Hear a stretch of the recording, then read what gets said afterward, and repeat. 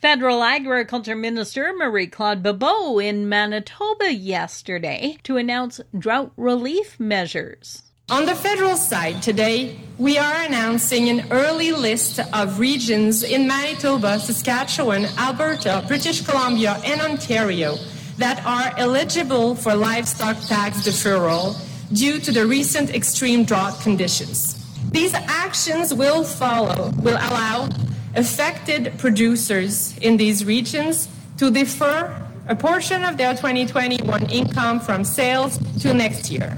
Bibeau also announced federal support to all prairie provinces for immediate bilateral changes to the cost-shared crop insurance programs to make damaged crops available for feed.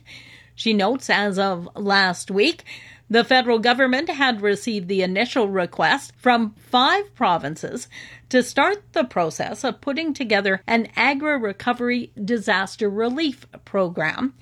Federal and provincial officials are now working to design the program, province by province. The Canadian Cattlemen's Association pleased to see Minister Bibeau's announcement, including the early designation for the livestock tax deferral for producers who may be forced to sell a significant amount of their breeding herd due to drought conditions. Beachy area rancher Red Schellenberg is vice president of the CCA and says the impact of the drought is hitting hard.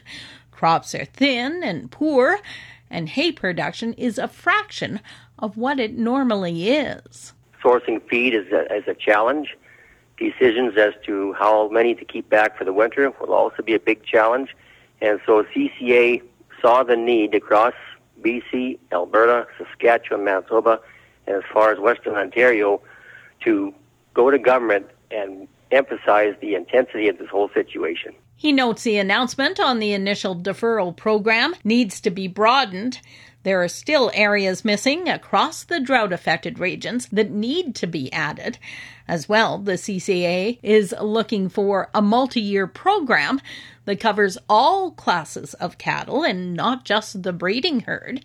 Schellenberg cautions this is just the beginning. As the situation intensifies and gets more severe across the country, CCA, along with the provincial organizations, will be coming with a more in-detailed ask from government during this time of crisis and disaster.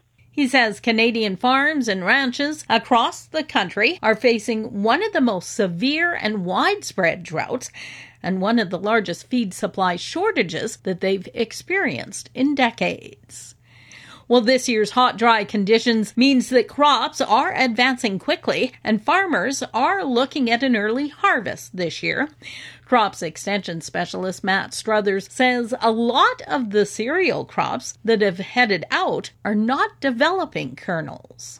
There might not even be, kernels in the head or seeds in the pod, or maybe there's only 3 instead of, in canola there should be far more than that. So it's all about, what's happening on that farm specific, kind of level. But yeah, we're very far ahead of where we should be. Lots of fields are being prepped. I drove past a couple today that are being prepped for harvest even. So harvest is just around the corner. Struthers says with the lack of kernel development in some crops, producers are looking at cutting the crop as green feed. Crop insurance has doubled the low-yield appraisal threshold values for customers taking cereal or post-crop salvaged as feed.